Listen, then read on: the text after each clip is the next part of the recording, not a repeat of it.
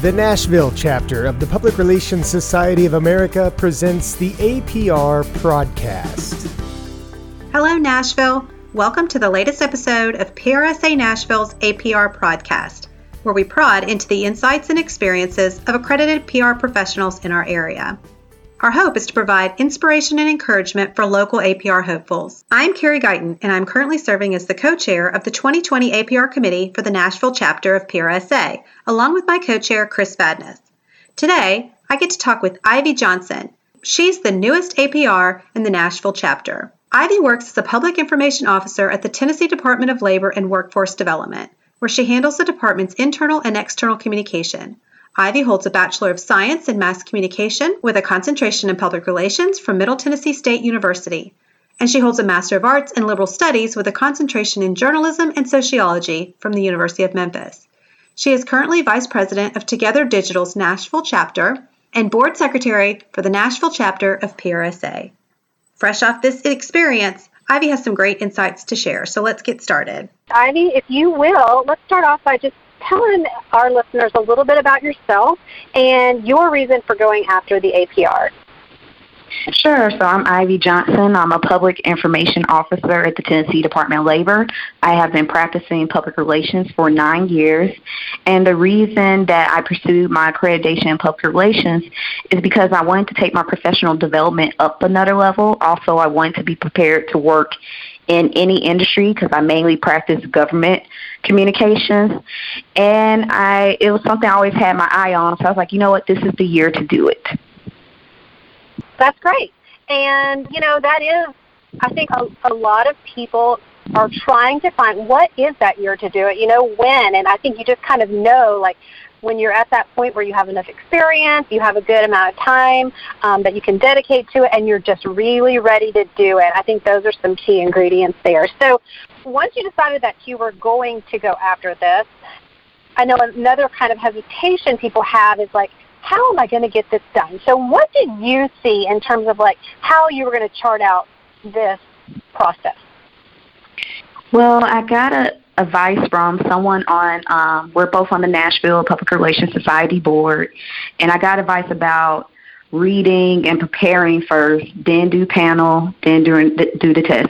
I'm one of those people, if I can break it up in steps, it makes it easier for me to conquer, that I know I need to prepare, do panel, take the test, and do it within a year. I also keep in mind to have time in case you have to redo panel or redo the test. So I originally started off by, of course, signing up.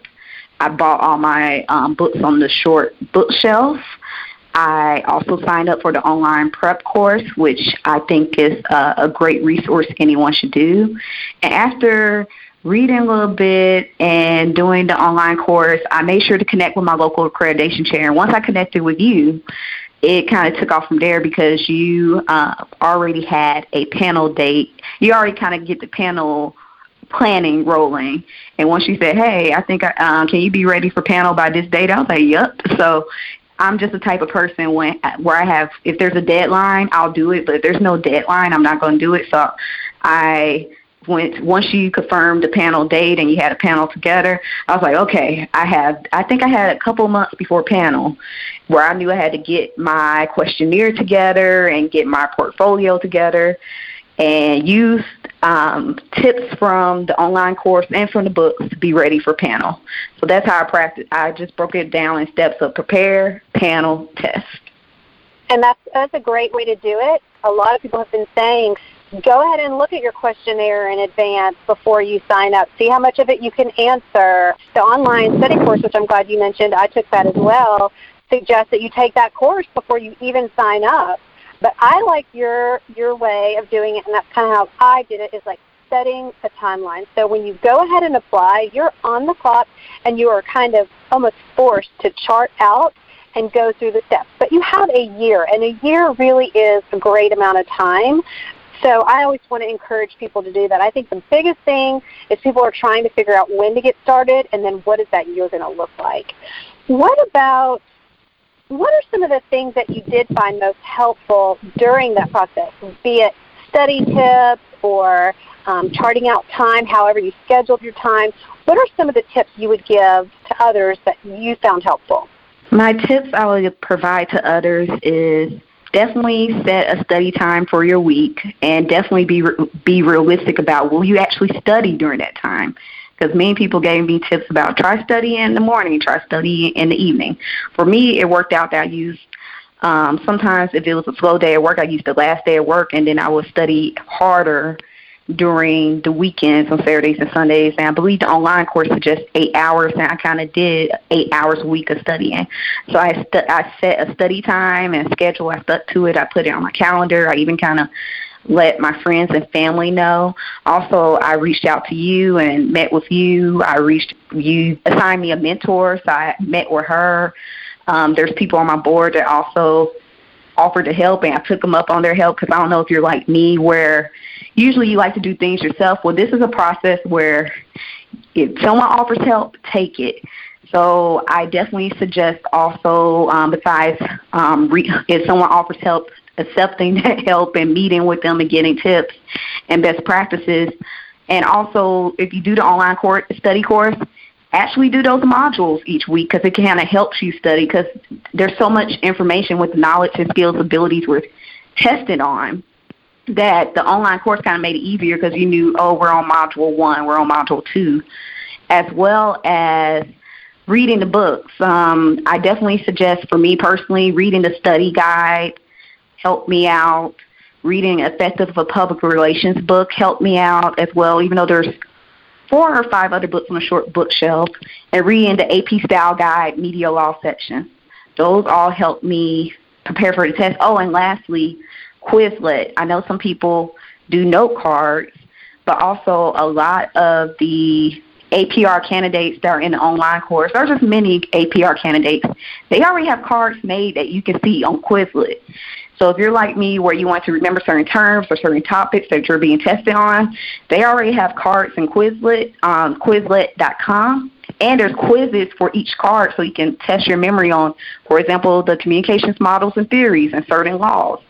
So between the Quizlets, the books, the reaching out to people and meeting with them and getting tips, and the online study course, and actually studying at specific times a week, that helped me get through this process. That's great. And I'm glad you laid out the books that you preferred, because that is a question, because a lot of people are, gosh, what kind of investment should I make in all of these books? And I always say definitely get Effective Public Relations, which I think is just a great book for practitioners to kind of go back and review anyway. It just brings up a lot of areas of communication and public relations you might not get to work in your current job, and so it kind of refreshes you on that, and that's really what the APR process does too. And I think other people said the Strategies and Tactics book, which is a book I actually had in college, but I bought the newer version. I heard it was either the Effective Public Relations or the Strategies and Tactics book was a good short bookshelf book to read from front to back as well. Yes, I agree with that. So I know, Ivy, because I did get to talk with you through some of this process, and you're a recent APR, so congratulations to you. But I know that towards the end there, you were kind of feeling a little bit of the pressure and, kind of the whole wrapping up of it and coming to that conclusion and getting ready for the test. So, and you did great. You did well. So what advice would you give? Because there could be people listening to this who are at that point. There are people who are going to be getting to that point. So talk a little bit about kind of that last push and what you needed and what you did there. The last push. And it wasn't that long ago. I'm still recovering from it.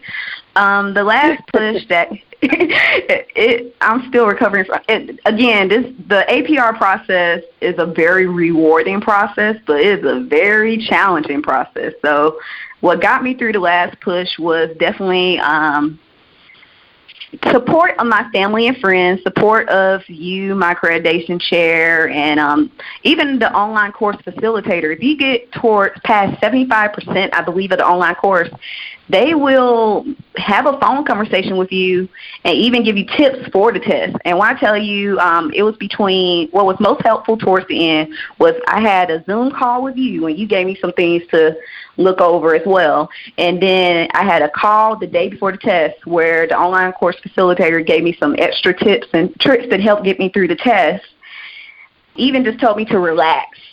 That helped me get through because I'm one of the few people that got to take the test at home.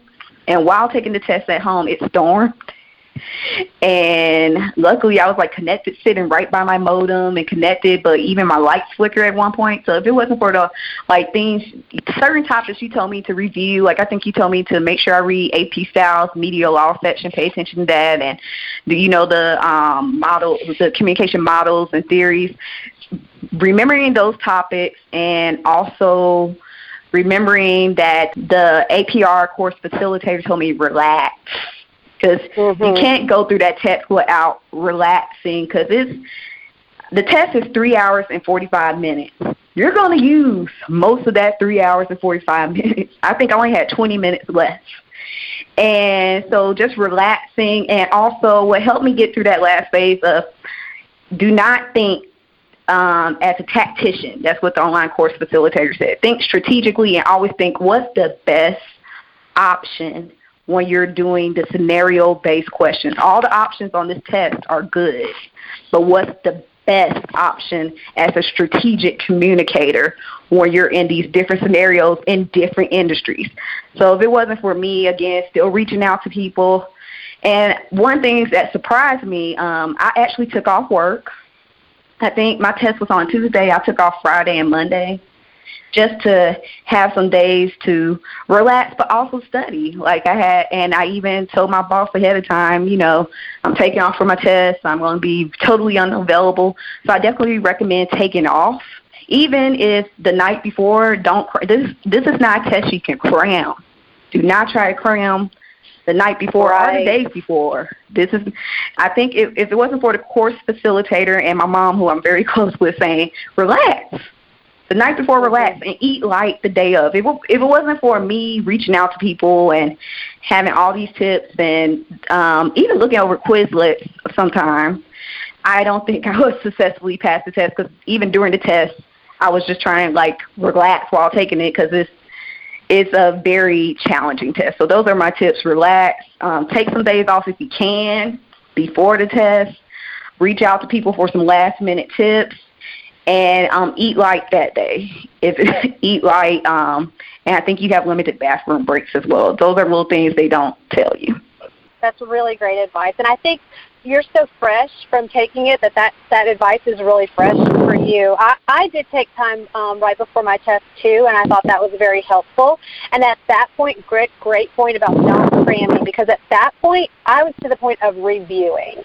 I had made my notes. I had the parts in the book that I knew were my, areas that I really wanted to concentrate on in my studying, and had the pieces of the study guide. I knew where to go. I had been doing that for a long time. So I really just took that time to review, to feel good about it. And with the test, I agree, too. You do take that much time. But I would caution someone, just so that they don't feel like it actually takes that long. I think you use all that time, because you take your time going through the questions. You can flag questions and come back to them. You can also go through and just make sure, like I went through before I closed it out, I went through every single question and just made sure that I either felt good about it, or I just knew I didn't know that one and I was okay with not knowing that one, So I just, taking that time to go back and review, it's definitely, they give you a lot of time too.